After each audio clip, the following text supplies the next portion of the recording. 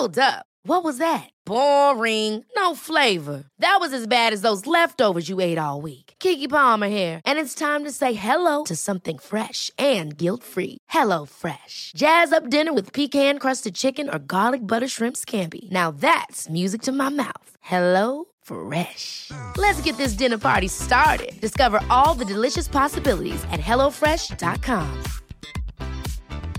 Hiring for your small business? If you're not looking for professionals on LinkedIn, you're looking in the wrong place. That's like looking for your car keys in a fish tank.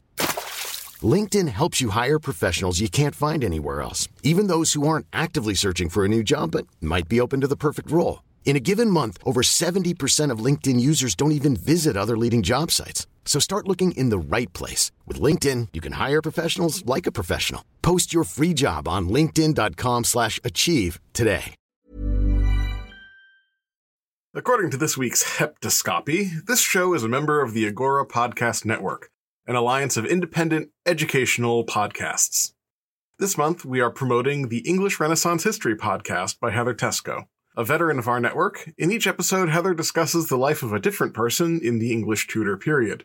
Not just the great men, but the women and the lesser-known figures as well. So if you are a person who likes Tudors, check out the link in the show notes. Before we start today, I would just like to acknowledge the reckless, unprovoked, and pointless attack on Ukraine by Vladimir Putin. There are many humanitarian hotspots and wars going on at any one time in our world, but very few present more of a danger of destabilizing an otherwise peaceful region. Of course, the people who will really suffer from this are the Ukrainians and Russians on the front lines, the Ukrainian civilians trapped in bomb shelters, or at the Polish border, or killed in the shelling. That all of this was motivated by an irredentist nationalism that Europe thought long buried and dead, and which few people share, just makes it all worse. Okay, with all that said, we must thank those of you who have generously put your hard-earned cash at my disposal to help keep the show running. I got a lot of patrons, and I love you all so much. It's really very flattering and wonderful, and I thank you all so much.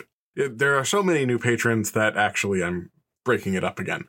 This month, I'm going to thank 6 people who are worthy of honor and praise, and continue with the rest of you next episode. Now then, John is the first one up, and due to his great services to the kingdom of the podcast, he shall be known from henceforward as Sir John, the rhizome of chivalry. Next up, we have Sam, who shall be known from this day to many other days as Master Sam of the Bellmakers Guild, Lord of the Dings. Thank you, Sam. Up next, we have William, whose great services to the show have earned him the sobriquet Duke William, who ate a pie this one time, and it was really funny, but I guess you had to be there. Next up, Jeremy, whose worthy deeds have earned him the title Earl Jeremy, the infamous nutritionist of Dumladrig. Next up on the list, we have Angus, whose many valorous services to the realm will be recognized with the title of Viscount Angus, protractor of all widows and orphans everywhere. And lastly, but certainly not leastly, we have Joe, whose glorious deeds have earned him recognition for all days as Saint Joe, patron protector of uncles twice removed. Thank you so much to John, Sam, William, Jeremy, Angus, and Joe. Your services keep the lights on, keep this thing going, keep me motivated. And thank you to all of our donors and patrons, old and new. You really keep this whole thing going. If you want to join their serried ranks, head over to my website, wittenberg-to-Westphalia-podcast.weebly.com, and go to the donate page, or check out the store page, and at least read the descriptions of the merch, because I put a lot of work into that. You can also follow me on twitter.com, join the Facebook group, and just say hi via email. It's always really good to hear from you all. And with that, let us to it. But when they said, "Give us a king to lead us," this displeased Samuel, and so he prayed to the Lord. And the Lord told him, "Listen to all that the people are saying to you. It is not you they have rejected, but they have rejected me as their king, as they have done from the day I brought them up out of Egypt until this day, forsaking me and serving other gods, so they are doing to you. Now listen to them, but warn them solemnly, and let them know what the king who will reign over them will claim as his rights." Samuel told all the words of the Lord to the people who were asking him for a king. He said, This is what the king who will reign over you will claim as his rights. He will take your sons and make them serve with his chariots and horses, and they will run in front of his chariots. Some he will assign to be commanders of thousands and commanders of 50s, and others to plow his ground and reap his harvest, and still others to make weapons of war and equipment for his chariots. He will take your daughters to be perfumers and cooks and bakers. He will take the best of your fields and vineyards and olive groves and give them to his attendants. He will take 1/10 of your grain and of your vintage and give it to his officials and attendants. Your male and female servants and the best of your cattle and donkeys he will take for his own use. He will take 1/10 of your flocks, and you yourselves will become his slaves. When that day comes, you will cry out for relief from the king you have chosen, but the Lord will not answer you in that day. But the people refused to listen to Samuel. No, they said, we want a king over us. Then we will be like all other nations, with a king to lead us and to go out before us and fight our battles. When Samuel heard all that the people said, he repeated it before the Lord. The Lord answered, listen to them and give them a king. Quote from the Bible, as accessed by thebiblegateway.com and as read by Brendan Foster, editor of the History of Sakartvelo, Georgia podcast and friend of the show. Everyone's right and no one is sorry. That's the start and the end of the story. From the Sharks and the Jets to the call in the morning.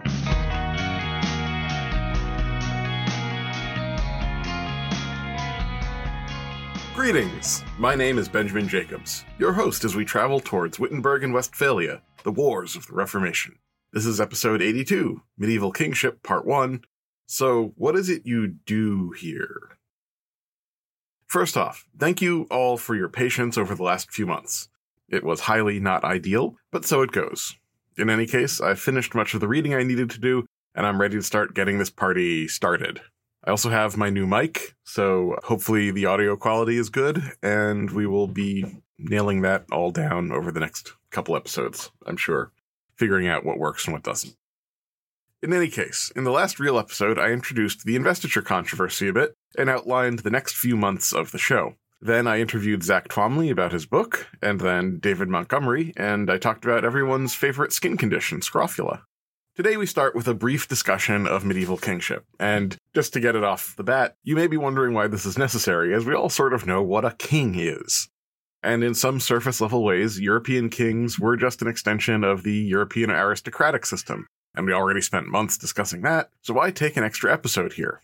Well, 2 episodes.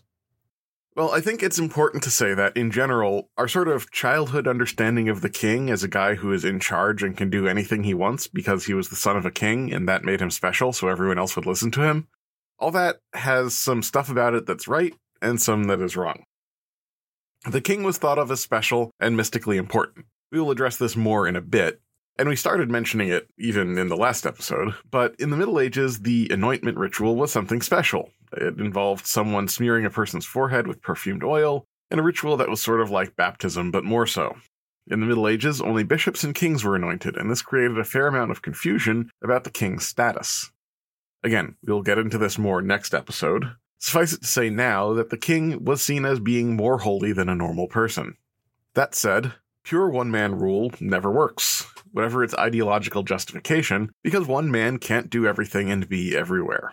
Delegation of authority simply has to occur at some level, and people who have been delegated power need a reason to obey the ruler. That reason might be an ideology, but any ideology creates some sort of set of rules that start to constrain behavior, and the more people you add to the system of power delegation, the more likely it is that you will need material benefits, and things become complicated.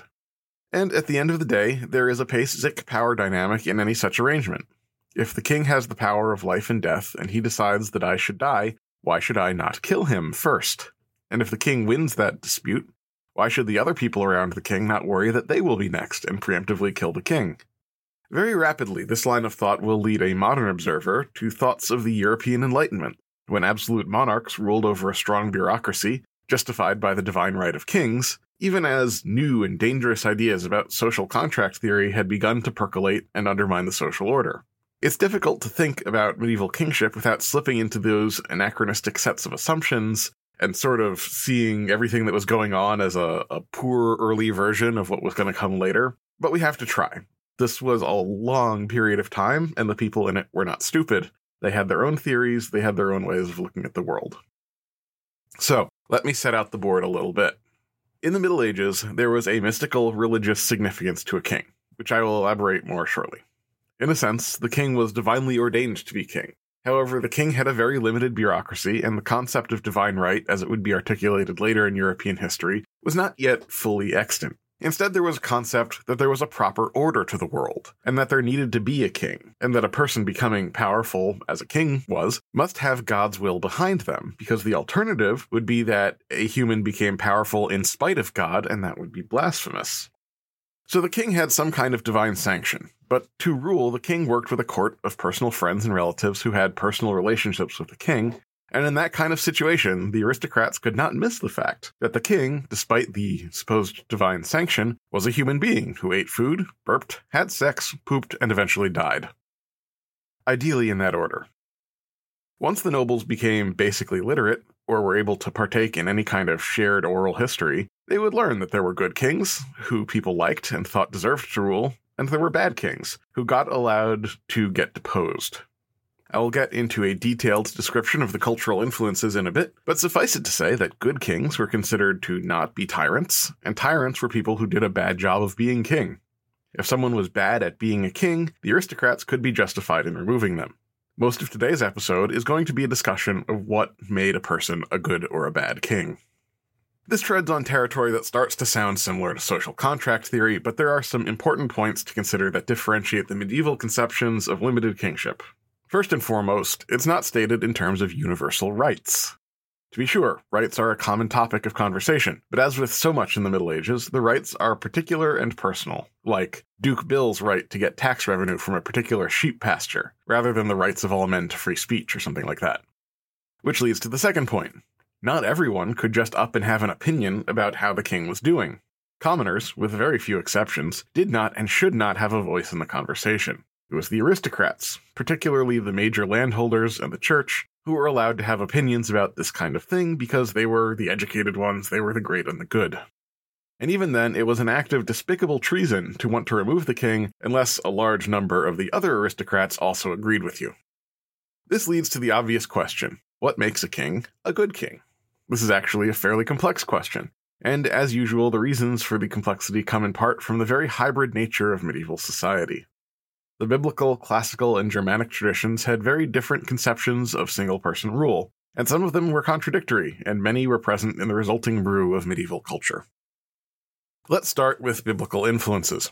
I don't want to get too deep into the text here, but since the Bible was a key point of reference for all the politically connected people in Europe, this is one of the most important points to cover, because the usual caveat persists here. We're talking about an entire region, arguably an entire continent, and specific conditions were very different in England versus in Italy versus in Hungary versus in Scandinavia.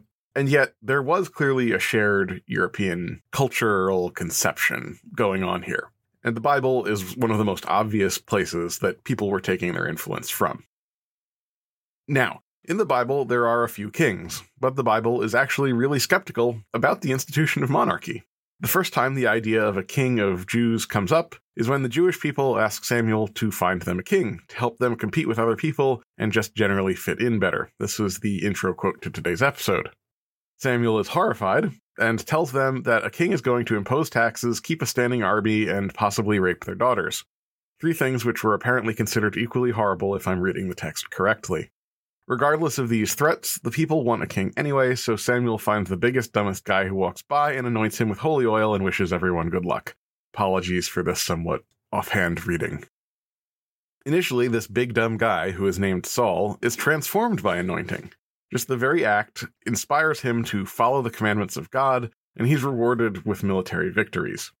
Eventually, he stops obeying the commandments of God, at which point God's blessing moves to David. David is a smarter person and lasts longer in the good graces of God, but eventually he too commits some late adultery and murder and is duly punished. Interestingly, one of the punishments he faces is a rebellion. The rebellion is crushed because David still has God's blessing, but the rebellion itself is seen as a punishment. This gets into the really complex worldview that the Torah has of the problem of evil, particularly in terms of political events. Now, normally I don't get into this kind of detail, and this is not a theology podcast, but the conceptions expressed here are really, really important as they were interpreted in medieval history, so please bear with me. So the basic problem of evil is that bad things happen to good people. In terms of the Torah, the problem is bad things happen to Jews, and in the political realm, this can be rephrased as bad things like conquests happened to God's chosen people, the people of Israel. If God is all good, all-knowing, and all-powerful, how can this happen? How can the Assyrians or the Babylonians conquer the Israelites if God is what he says he is? Well, the answer in the Tanakh is that God is actually using the Assyrians to punish the Israelites for their misdeeds. So far, so good. But if you look into the details of what the prophets are saying in these passages, things get pretty wild. To summarize, the Assyrians, for example, are said to be doing God's will, so it actually would be evil to oppose them. At the same time, the Assyrians are evil pagans who do bad things to Israel, who God loves, so God will inevitably punish the Assyrians, just not until he has finished punishing Israel.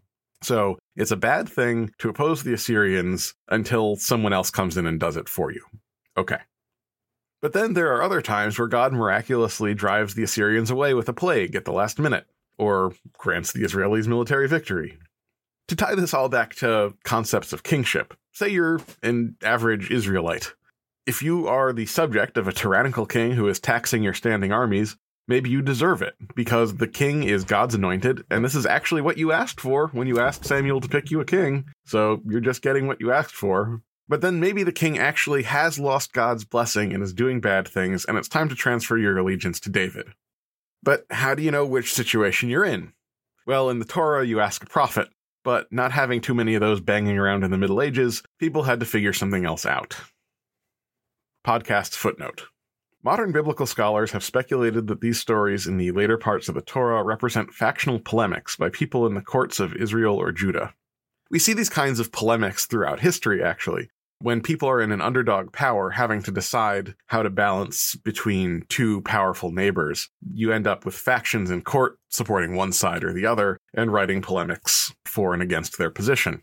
It's just that in this case, some of the polemics that were written down had some really interesting theological discussions about the problem of evil in them, and so when it came time for the Bible to get compiled, the rabbis put them in. And of course, once it was preserved, it was ultimately compiled into the Torah, and then the Pentateuch, and then the Vulgate, and so on until the writings were entirely divorced from all context, and medieval Christian theologians were left puzzling about what to make of it all. For more information about this kind of thing, I definitely recommend checking out History in the Bible podcast by Gary Stevens. It's very balanced and takes the various religious interpretations into account, as well as modern academic interpretations. And it's just a fun listen. So, check it out. End podcast footnote. I mostly focused this discussion on the Old Testament because the New Testament doesn't have too many kings in it, and also because the New Testament was very influenced by the Greek and Roman world in which it was written, and this classical world had its own traditions of rule. The one thing I will say is the quote that everyone probably knows, render unto God what is God's, and render unto Caesar what is Caesar's. Without getting too much into the context in the text, this is one of those things that, depending on your point of view, can indicate, well, obviously, in this world you should give the king, or the state, or whatever, everything that they ask for, or if you have a different point of view, you can say, well, what isn't God's? Anyway, moving on. With that, let us transition to look at that worldview of the Greeks and Romans. Now, interestingly, the Romans, too, had a history of being very skeptical of kings. The democratic and republican traditions of the Roman Republic and the Greek city-states were very much still alive in the Roman Empire, and so it was that the emperors of Rome never claimed the title of Rex. That would be de classe. They initially preferred Principes, later Dominus, but, of course, also Imperator, or Emperor. This, of course, sort of demands that we take a slight aside and answer something of a basic question. What is a king, anyway? I don't want to actually spend too much time on this because it's sort of a moot point, but in modern technical usage, it's someone with political control over one people or country, as opposed to an emperor who rules over multiple peoples, or a chief who rules only part of a people. Thus, in the Middle Ages, the Holy Roman Emperor in Germany was theoretically on a higher level from the kings in England, and theoretically should have been given due deference by them. In practice, I tend to find these distinctions meaningless. They were important to the people at the time trying to assert international dominance, or in the case of the Roman Empire, to cling to a fig leaf of loyalty to popular ideas of republicanism. But realistically, all these people were unitary rulers who held all power of their state and delegated them as they saw fit within their territory. So I will just be using the term king and emperor interchangeably in this episode, because at a basic level, everything in the Middle Ages was so messy that, you could even argue that some of the kings weren't even kings. They were maybe nobles or whatever. So let's just stick to king in terms of the ideologies of the Middle Ages, and I'm just going to go back and forth. Anyway, Roman traditions of rule have a lot of the same basic concerns as the Bible. The need for unitary command in war conflicting with the fear of tyranny is sort of just a universal human concern. Anytime you start having a society and you have literacy, you find thinkers talking about these kinds of things. I will just point to the concept of the mandate of heaven in Chinese traditions. The Romans, though, came to some different conclusions. The Romans had a very legalistic tradition. For them, the key point was that there was an office, the emperor, who ran things. That emperor should rule with the consent of the governed, but how that consent was obtained was not as important as the fact that the consent was obtained, and that consent had to be expressed in a way that met the literal standards of the law. As such, the process for becoming an emperor generally went something along these lines. The emperor gained the loyalty of an army, which gave him their consent for him to be emperor through acclamation. The king used that army to gain the consent of the other armies through war. Then the emperor would bring the army to Rome and use it to get the consent of the Senate, the final arbiter of imperial rule. This was obtained by having the army stand there and look threatening. Once the Senate was threatened enough to give their consent, the emperor was emperor, legally. At that point, the entire bureaucracy and the legal structure viewed him as legitimate, and viewed anyone else attempting to challenge that rule as troublemaking rebels who were going to cost the Roman Empire lives and spend resources needlessly, and therefore must be punished accordingly. Of course, if the emperor was so evil that the rebels or palace conspirators succeeded in their rebellion or coup, well, then he deserved it for being a tyrant, and it was on to the next one. It sort of is understandable why the Roman Empire had a stability problem when it came to the emperors. At the end of the day, the legal theory of the empire was whoever is strongest is the emperor, and we owe him our loyalty because he's strongest. But for most of the empire, it should be said that strength had to be expressed via republican institutions, and people got kind of cranky at emperors who didn't, at least for a long time. Once you got past the crisis of the 3rd century, they found new ways to establish legitimacy without the Senate, but we'll get back to that. This very distorted version of Republican and Democratic political philosophy is odd to a modern reader to the point of absurdity, but it's not too hard to realize how it happened. Without just telling you to go listen to Mike Duncan's History of Rome, the Roman system was just a republican system, deeply distorted by corruption, to the point that the corruption itself came to have a recognized role in the system. In any case, the ideal of elections and collective decision-making would continue into the Middle Ages because the idea that a government needed the consent by the governed is not that hard to conceive of and seems only fair. The reality that elections were often stage-managed window dressing would similarly become part of medieval culture, and to be honest, that was a real flaw in the idea of democracy up until the development of the centralized state. Which is to say, until we developed the institutions like nonpartisan overseers and an independent judiciary that provide oversight to how elections function, it's honestly hard to conceive of a system where just social drift wouldn't lead someone to start not playing by the rules and undermine the fairness of elections. Even within institutional frameworks of the modern state, that happens, though we at least have some of the tools to fight back against it. This does, though, explain why democracy in general was fairly hard to make work in earlier times and places. As the ancient world transitioned to the early medieval world, Roman political theory underwent some changes that are important to note. As the empire moved from the principate to the dominate, old republican forms of legitimacy were just no longer carrying any weight, and emperors who were familiar with Eastern forms of rule tried to start finding ways to get loyalty that didn't necessarily rely on human institutions. The strongest idea from people like Diocletian was that we should maybe make the emperor someone who is somehow holy rather than just powerful, to help cement their rule and move past the seemingly constant rounds of civil wars. After all, if the emperor is a god king, then, you'd be pretty dumb to try and attack them. They only partially succeeded. Ultimately, the adoption of Christianity took this pre-existing policy direction and used biblical justifications for kingship to justify the idea that the emperors were particularly holy people. The concept of Davidic kingship, which we were talking about before, came to be articulated here, and we should just take a moment to elaborate on that.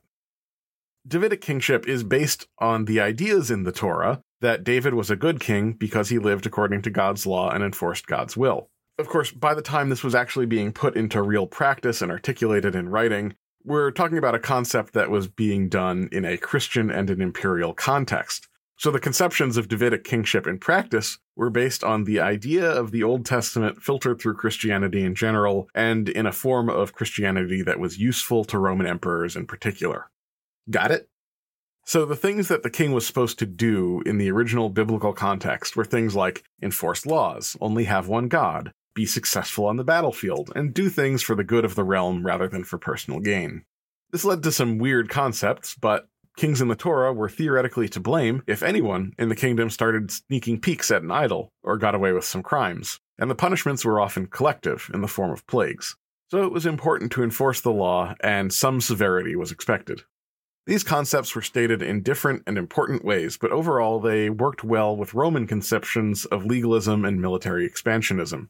Notably, the idea of ruling for the good of the realm rather than personal gain has similar concepts in Hellenistic culture going back to Plato. For other requirements, the Romans were all about enforcing laws and had their own legal codes and bureaucratic systems that were adapted to help the emperor do their duty as Davidic kings. The biggest real change here was that now these systems were used to enforce Christian religious orthodoxy rather than ginning up local support by sponsoring pagan cults. Roman concepts of authority also demanded other things like stimulating the economy and conducting massive construction projects, and this allowed the empire to replace earlier pious donations to pagan cults with church-building programs and devotions to various local saints. This became particularly important in terms of the Christian concept of charity.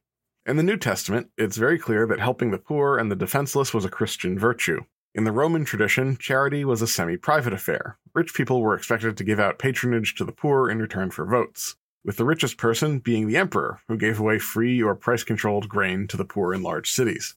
This system performed some functions of social care, but was really being done for transactional reasons, as in, you give me a vote, I give you grain.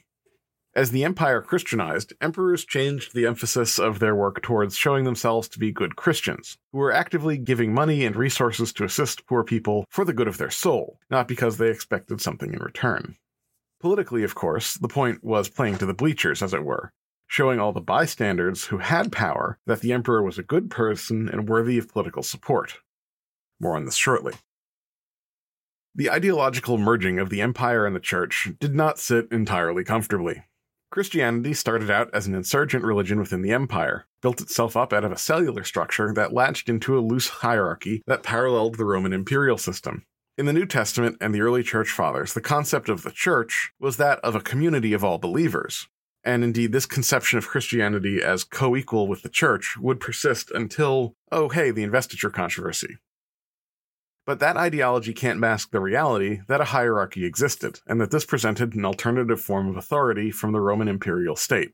Indeed, this was sort of the real reason Christianity was seen as a threat, and it is also likely one of the reasons that Constantine saw the idea of co-opting Christianity as attractive. If this parallel hierarchy that touched on people's innermost thoughts and feelings and emotions could be used for the empire rather than against it, it could help solve the rolling legitimacy crisis that the empire constantly seemed to face. So, when Constantine began making the Roman Empire a Christian empire, it made the relationship between the emperor and the Christian hierarchy a key part of the emperor's duties. At the same time, this was expressed in terms of the concept that the king must be the protector of the church from enemies outside and indeed inside the community, which allowed the church to spread. But it also meant that a religion that seemed to valorize poverty and meekness and social leveling had somehow to justify the power and wealth of the Roman Empire and political hierarchy. It also meant that the emperors were in the business of enforcing religious orthodoxy, and that earnestly held differences in religious doctrine could be taken as treason against the state, and vice versa. We will get back to this in later episodes. It is worth saying right now that The Byzantines never really got into burning people on pyres for religious heterodoxy. That said, because the emperors had massive control over the religious orthodoxy, they would do things like impose priests and bishops who had their views onto communities that had different views, which would lead to political unrest. Moving on. The issue of mercy was a complicated one for kings to follow. It was a Christian virtue, but kings were supposed to be unyielding in their assertion of the law. Allowing lawbreakers to be within the kingdom could potentially cause a plague, but somehow they're also supposed to be merciful. These were conflicting requirements. The way it was dealt with in the Middle Ages is something that we will get to shortly, but suffice it to say that this aspect of Christian doctrine did gradually begin to change the kinds of punishments inflicted on the Roman state over time. By the Middle Ages, the carrying out of actual capital punishments was fairly rare, especially in comparison to the crucifixion and gladiator-happy days of the High Empire. The early days of Christianity within the empire were full of Christian leaders urging emperors to take down some of those listed punishments because the Christians had suffered as people being crucified and being put into gladiatorial games. Let's finish this off by turning to the Germanic tradition.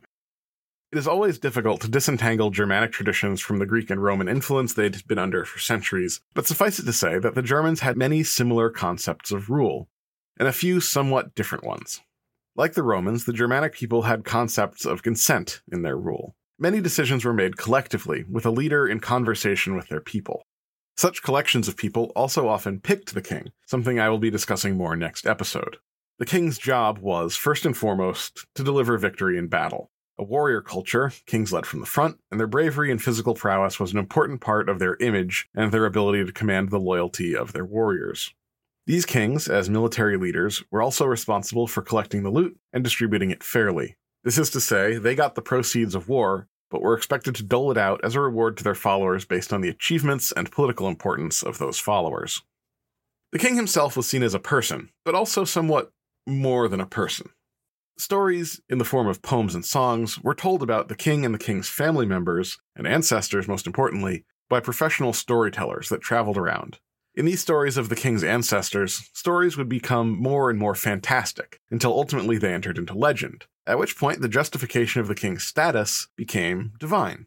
In pre-Christian peoples, the king's family was often said to descend from Woden, or Thor, or Freya. These stories imbued the king's family with a sense of specialness that helped ensure their legitimacy as a clan, and helped make warriors think it was a good idea to follow them in war. After all, this guy, over here, was the great-grandson of Thor. He couldn't lose, right? It is also likely that these kings had a ceremonial role in sacrifices and things like that, but the specifics of this seems to vary fairly widely over the Germanic world, which is a very large space, and they are hard to pin down in textual records, leaving us with just the archaeology, and it's like, well, I don't know who caved that guy's head in with a club. It could have been a king. I don't know. So we've got evidence. We think some kings had sacrificial roles to play. That would certainly make sense with what we see in other similar types of culture, but we don't have any really solid specific evidence. When Christianity arrived, these factors of Germanic culture persisted, but were just morphed a little bit to fit into a Christian guise. Inevitably, the first king who converted, for example, Clovis of the Franks, would become a saint, and legendary stories were built up around them. For example, in Clovis's case, that the anointing oil was brought down from heaven by doves. Their family line eventually became the only source of legitimacy, something that was reinforced by various important rituals, of which anointing was the most important. But again, that is for next episode. Suffice it to say that this whiff of holiness in kings made it easier for nobles to give them respect, for people to assume that their cause was righteous, and via the saints cults that grew up around various family members, would even reinforce the loyalty of commoners. It also, it should be said, limited the pool of people that you could get a king from. And, of course, as we discussed last episode, this all made it easier for people to accept that the kings of France and England could heal scrofula, and just scrofula. Despite the divine nature of the king's family, the relationship between the king and their followers was extremely personal. If this seems strange, you should probably understand that a lot of those followers were members of the king's family themselves, which meant that they had the same level of holiness. In any case, even when that wasn't the case, the collective contexts in which decisions were made, which we might call proto-courts or councils or even parliaments, but we could also just call a feasting hall, usually took place in the king's residence, and as such often included families and servants. While the free men were expected to be given respect and pride of place, this was often all happening in the equivalent of the king's dining room, and it would be absurd to expect German women to hide away in private apartments as Roman and Greek women did. In a northern climate where everyone was clustered around heat sources, and in a time when it was impractical to heat multiple rooms at once, the king's hall was the queen's private apartment. They had nowhere else to go. So women had a role to play in Germanic kingship. So did servants. So did other people. This was mostly in the role as observers to be impressed by a well-made speech or story, or to give applause when appropriate, but there were times when their role made it so that they were the people who were most appropriate to play a role as participants in a debate, if they had a point that people in different social standings couldn't make. And as far as the servants and everything go, everyone was getting drunk. So, at a certain point, it could be very dangerous to speak out of turn. But also, sometimes they said something and everyone laughed and they were allowed to get away with it. At least, that's the impression we get from the sagas and things like that. What is remarkable is that, in many ways, different facets of these three very different cultures, with very different places in time and levels of material development, were able to interface in really constructive and functional ways. Though, of course, the structure created had many contradictions and tensions that had to be reconciled. To begin at the most important function, demonstrated prowess in war is a trait that has some downsides, namely a notable tendency to become dead. Since a king's first duty was to be king, and this was difficult to do when dead, this meant that the idea of battlefield leadership was gradually tempered, borrowing much from the Roman tradition that allowed a king to claim martial prowess without, marshaling too much. This tendency had to be balanced out by having the king be someone who could serve as a good general, who was personally inspirational to the troops, and at least was a person who passed the laugh test in terms of physicality. All of which is to say that a king in the Middle Ages had to be able to show prowess in the other pursuits of aristocratic culture, short of leading from the front in battle. This meant hunting, combat training, a bit later jousting, and most importantly, feasting. The feasting hall in Germanic cultures was where everyone got together to share a meal, get drunk together, and talk. These are all activities that we do today to get closer together to people, and in medieval culture it was no different. That said, there was more of a structure to it than just going to the nearest Mexican restaurant and drinking cheap Coronas while eating nachos. And if you said the wrong thing out of turn, you could get stabbed. So, that was a thing. All of which is to say that people would get together, they would eat, they would drink, they would listen to songs, they would listen to poetry, and they would, after each song, they would get up and make a formal speech. They would give each other oaths of loyalty. They would be put on this show of renewing their bonds together, all of which was supposed to help create political and military cohesion, but which is also not too different from your best friend in college tearfully saying, "I love you, man. You're such a good friend," over your 15th game of Mario Kart. That said, the relationship between the king and the nobles was about more than drunken bromances. Key to maintaining the relationship between the king and the nobility was the distribution of material rewards. Again, this combined precedents from various bits and bobs of cultural precedent. In Roman culture, the emperor was the center of a patronage network that was used to keep the senatorial elites quiet. They would distribute governmental posts and government contracts in such a way that everyone got a taste of the benefits of empire. Of course, particularly loyal or successful people could expect more and better benefits, but the emperor was expected to be fairly equitable and not leave anyone actually important out of the deal. Christian requirements for charity and generosity in a ruler did combine with this element of the emperorship, though there are other dimensions that we also need to discuss later. In Germanic cultures, the king was the ring giver, distributing the jewelry and other spoils of war to his retainers as a reward for service. When Charlemagne became king, and then emperor, practices shifted a little bit. Charlemagne was the single person most directly responsible for merging the Germanic and other traditions, and it's in this area of distribution of material goods that Charlemagne was the most influential. He took the Roman concept of patronage as a replacement for the distribution of rings, at least in terms of the higher-level aristocrats. Everyone else still got paid from loot, but that was not the way to run an empire. To manage the bureaucracy and the aristocracy, you needed a constant source of cash, not just like a one-time bonus.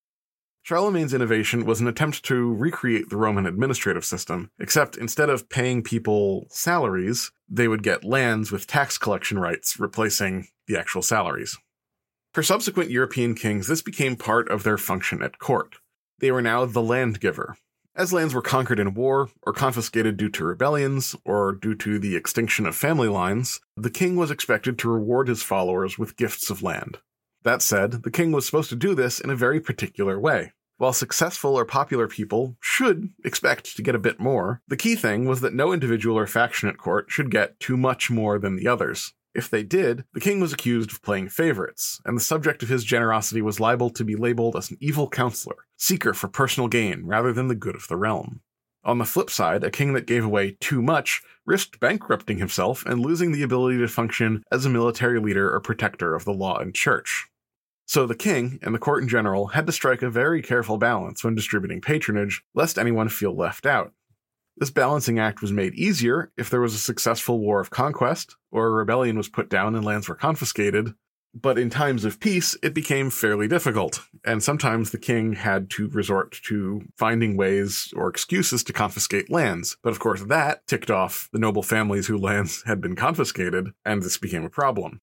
This is, going to come up in future episodes, so keep an eye on that. To help prevent this kind of resentment developing in political entities that were now more than a day's ride from the king's hall, the monarchs of Europe developed a unique kind of court. Because bonds between the king and the nobles were personal and had to be renewed face-to-face over the medieval equivalent of a bad movie night, the kings abandoned the idea of a single base of power, and the king's court became peripatetic. That is to say, the court was constantly moving around the kingdom to allow members of the ruling classes to have physical access to the king and his family, to reforge the personal bonds between them, and to discuss policy. This also helped ensure that the king was distributing patronage relatively evenly, since it made sure that there was geographic diversity in the people who were represented at court, because some nobles would only show up in court when the court was near them, and so there was sort of a changing cast of characters. To be fair, many of these nobles were doing things like keeping terrifying barbarians out of the kingdom, so the king would travel to them rather than abandoning their post to attend the king. Other key advantages to the system were that it avoided the requirements that the king develop a sophisticated administrative system to supply the court with goods. Which is to say, rather than shipping resources from the king's various possessions to a central capital region, the king himself would move from hall to hall, using up local surpluses and then moving on. Ultimately, it was not a system that would last, but basically from the time of the late Merovingians up until well into the High Middle Ages, this was actually the norm. So a good 3 centuries or thereabouts of time, which isn't nothing. This shift in terms of the king moving from a ring giver to a land giver reflected a wider change in the culture of the king's inner circle. The culture of the feasting hall was gradually replaced by the culture of the court. While still a place where the king and his immediate family members and his close friends hung out while making legal decisions and setting policy, the whole thing became more formal. Many of the people in the room became members of the clergy, who helped administer the kingdom and set the agenda. As educated men, they were less interested in drunken debauchery, and so they helped set the tone of the new activities for the new court. Poets and singing had always been part of feasting culture, but the intertwining of this culture with Roman culture saw the inclusion of readings from the Bible, discussions of theology, the showing of plays, and the reading of Greek and Roman literature into the entertainments. More members of the aristocracy attended the king, though it was necessarily a changing cast, as I said. There were several things of note that did not change in this shift. As a ring giver, the king was expected to present a public image of opulence. After all, why would you, an honorable thane, hitch your horse to an impoverished cart? You were unlikely to get rings, don't you know? This did not change at base as the court became Christianized and Romanized. There was some change in the way the opulence was displayed. While silks and jewelry were still de rigueur in the kingly outfit, the investments we just talked about in terms of literature, educated men, minstrels, entertainments, and other marks of sophistication were also part of this politicized display. The only difference is that now kings were competing to show themselves as cultured and sophisticated, not just stinkingly rich. Much as with the Roman emperors, all this contrasted sharply with the Christian requirements for modesty and poverty, but this display was central to the king's role to the point that the kings who attempted to eschew this kind of display sometimes lost respect and power. This was a required part of projecting their image to keep the nobles in line, and the kings did not dare resist it, to the point that kings who had genuine religious misgivings about all this felt the need to hide it. There are several reports of kings wearing hair shirts under their silk garments, for example. We will circle back to this in a few minutes. The key thing to say here is that later in our story, we will start to find middle-class critics of the monarchy decrying the waste of all the kings and saying that the money spent on these displays would be better spent on the military or public projects. But for the kings of the early and high Middle Ages, these displays were not necessarily about living a posh life, they were about projecting power, first and foremost. Another thing that had not changed was the presence of women in court, and while the role of the queen was not yet as formalized as it would become, the queens often had a key role to play in the choreography of the court. Because of a good woman's role in society as nurturing and emotional figures, they helped square the circle of some of the conflicting demands on the king. You'll recall that a core function of the king was to enforce justice. Following Roman tradition, this implied a rigid adherence to the letter of the law through brutal punishments, and as the biblical tradition came into the scene, those laws came to encompass many things involving moral health and behavior. A king was supposed to hear criminal cases and be shocked by the moral impropriety and impose harsh sentences. The king must be feared to keep up the moral character of the kingdom and retain God's blessing. However, the Christian tradition also valued mercy and charity, and called for Davidic kings to give people second chances. How could a king both be terrifying and merciful? By having a wife who fulfilled the duties of mercy and charity, while the king played out the role of stern and fearful master. And so it is that you often read in Chronicles a fairly common trope. A criminal will be brought before the king and thrown down on their face before the majesty of their lord. The crimes will be recited, and the king will seethe with rage at the injustices committed, often drawing their own sword and intending to carry out the punishment themselves. The person will grovel in terror and beg for mercy, saying their side of the case in the process and any extenuating circumstances. The king will be unmoved and prepare to strike the miserable creature. But lo, before the blow could land, the women of the court, led by the queen, would throw themselves at the king's feet. The chronicles would say that they were deeply moved by the defendant's begging. After all, he had a family, and he was also your second cousin, and so wouldn't it be wrong to kill him? The king would be given pause, sheath his sword, sit down and consider for another moment. At this point, the bishop might intervene and discuss some less emotional reasons the king might want to pardon this defendant. They have a powerful family that was very loyal to the king and built me a church. It would cause a lot of trouble if they went into revolt, so maybe some mercy, my lord?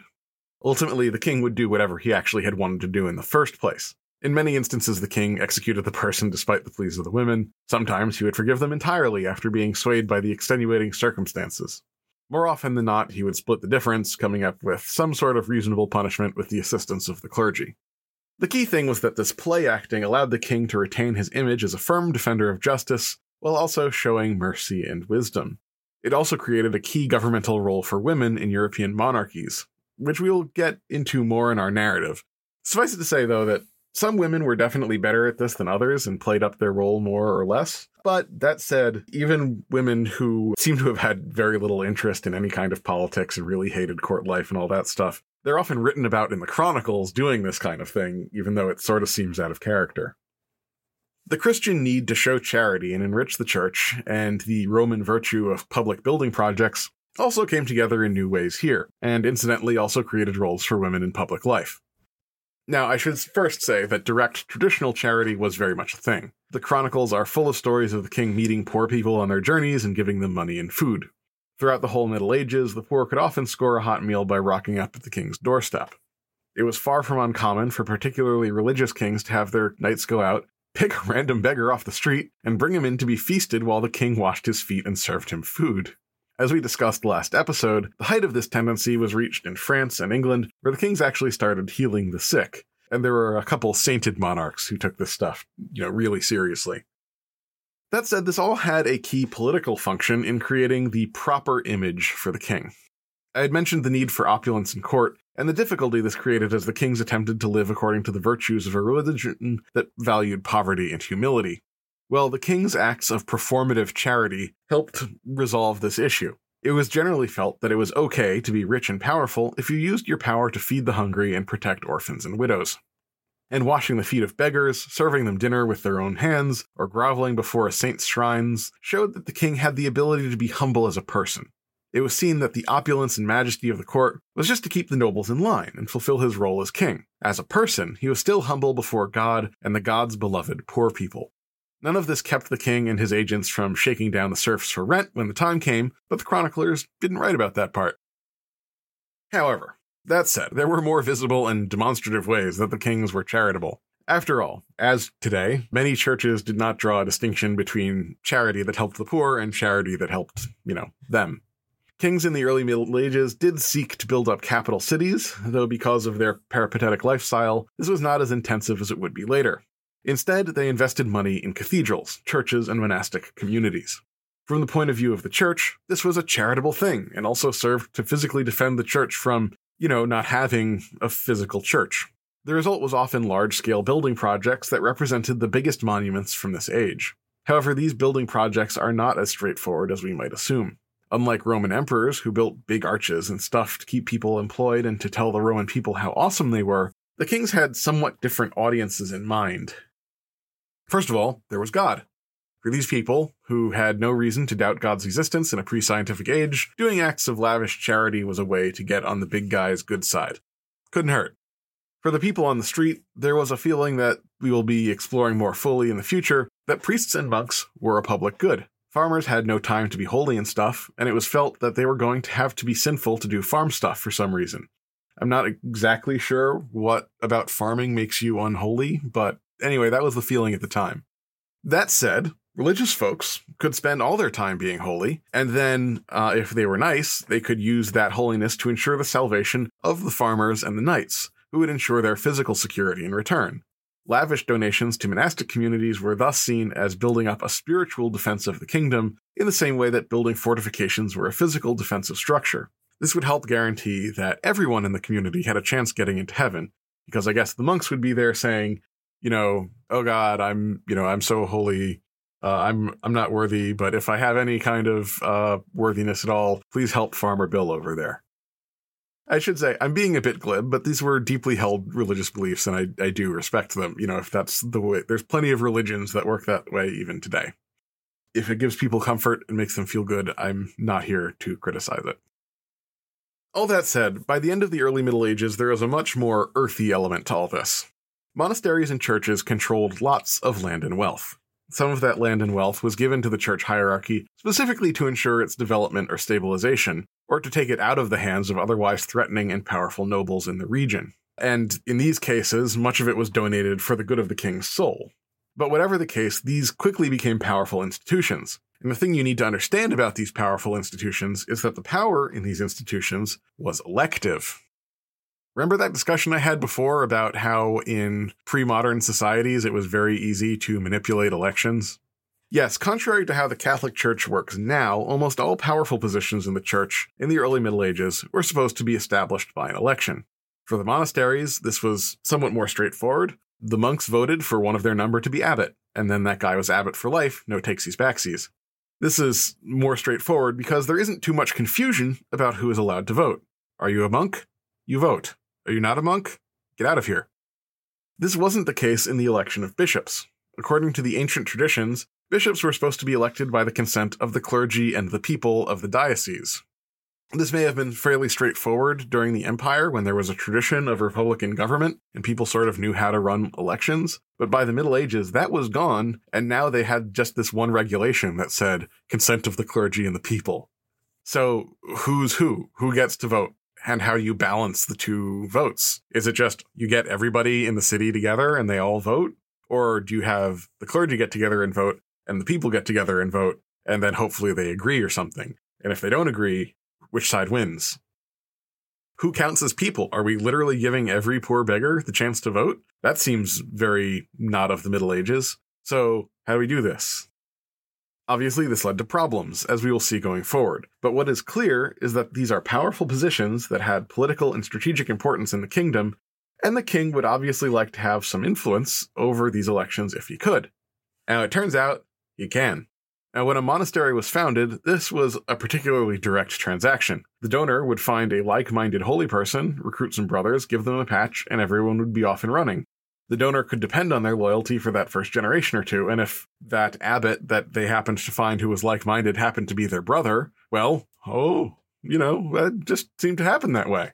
After that, however, the community might need to be reminded about who was protecting and looking after the church. So new donations would start showing up every now and again, along with maybe some suggestions that, noble so-and-so is very friendly to your order, and, oh, hey, he's got a cousin in the order. That might be a good next abbot. Just saying. Similar processes were used in the elections of bishops, because the clergy voted, and building a nice new cathedral might be a great PR move. Also, for people in the city, this fulfilled basically the same function as the old Roman public building projects. You give a lot of people jobs building this cathedral that's going to take, 150 years to build, so that's 150 years worth of jobs for a bunch of these artisans. They also get a nice new public building at the end of it. It is very similar and helps build good PR if you're helping to pay for it. This all brings us back around to the queens. The queens didn't have a lot of public power, but often we see that the queens were the ones put in charge of this kind of charitable activity. They did often have their own personal possessions, as we talked about during our discussion of medieval women. So they often had possessions in terms of their dowry and things like that. And beyond that, sometimes the kings would give them money to use for administrating this kind of thing. In any case, the queens would see to the establishment of monasteries, cathedrals, churches, and charitable institutions like early medical establishments that would help administer social care. This all flowed from the woman's traditional nurturing role, but it also gave the woman power over relationships and real economic, political contacts, which were the things that made up the body of medieval power. Our favorite Empress Adelaide was particularly notable in both aspects of these kinds of generosity. She would sponsor cultural events at court, patronize poets and playwrights, and devoutly founded a good number of convents, monasteries, etc.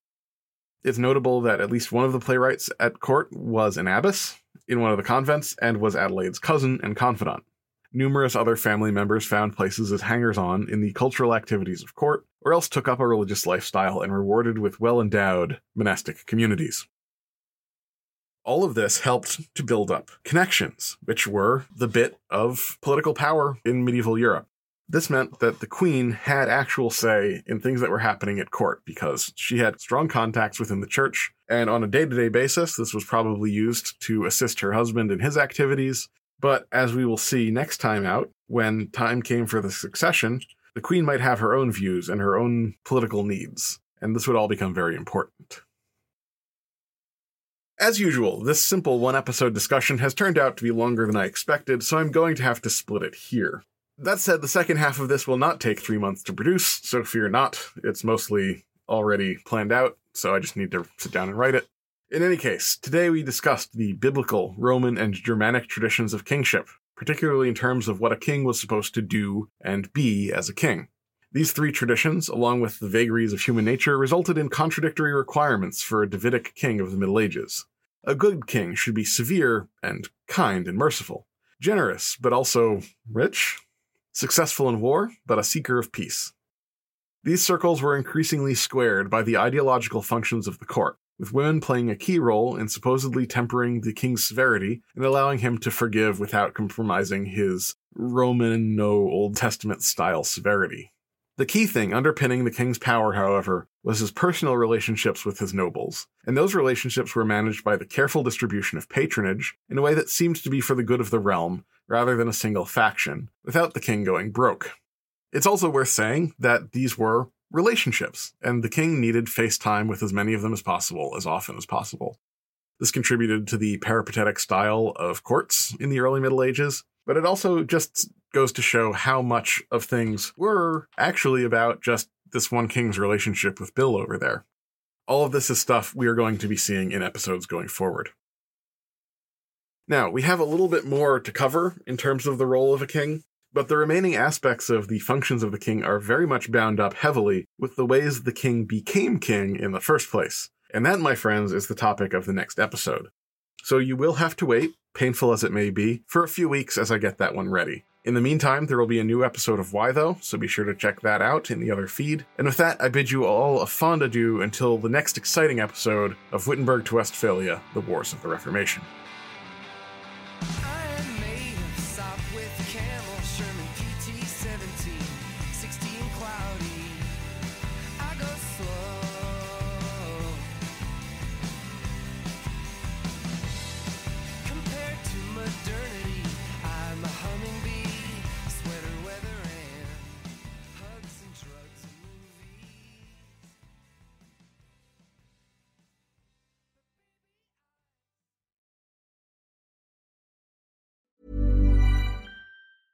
Ever catch yourself eating the same flavorless dinner 3 days in a row? Dreaming of something better? Well, HelloFresh is your guilt-free dream come true, baby. It's me, Keke Palmer. Let's wake up those taste buds with hot, juicy pecan-crusted chicken or garlic butter shrimp scampi. Hello Fresh. Stop dreaming of all the delicious possibilities and dig in at HelloFresh.com. Let's get this dinner party started.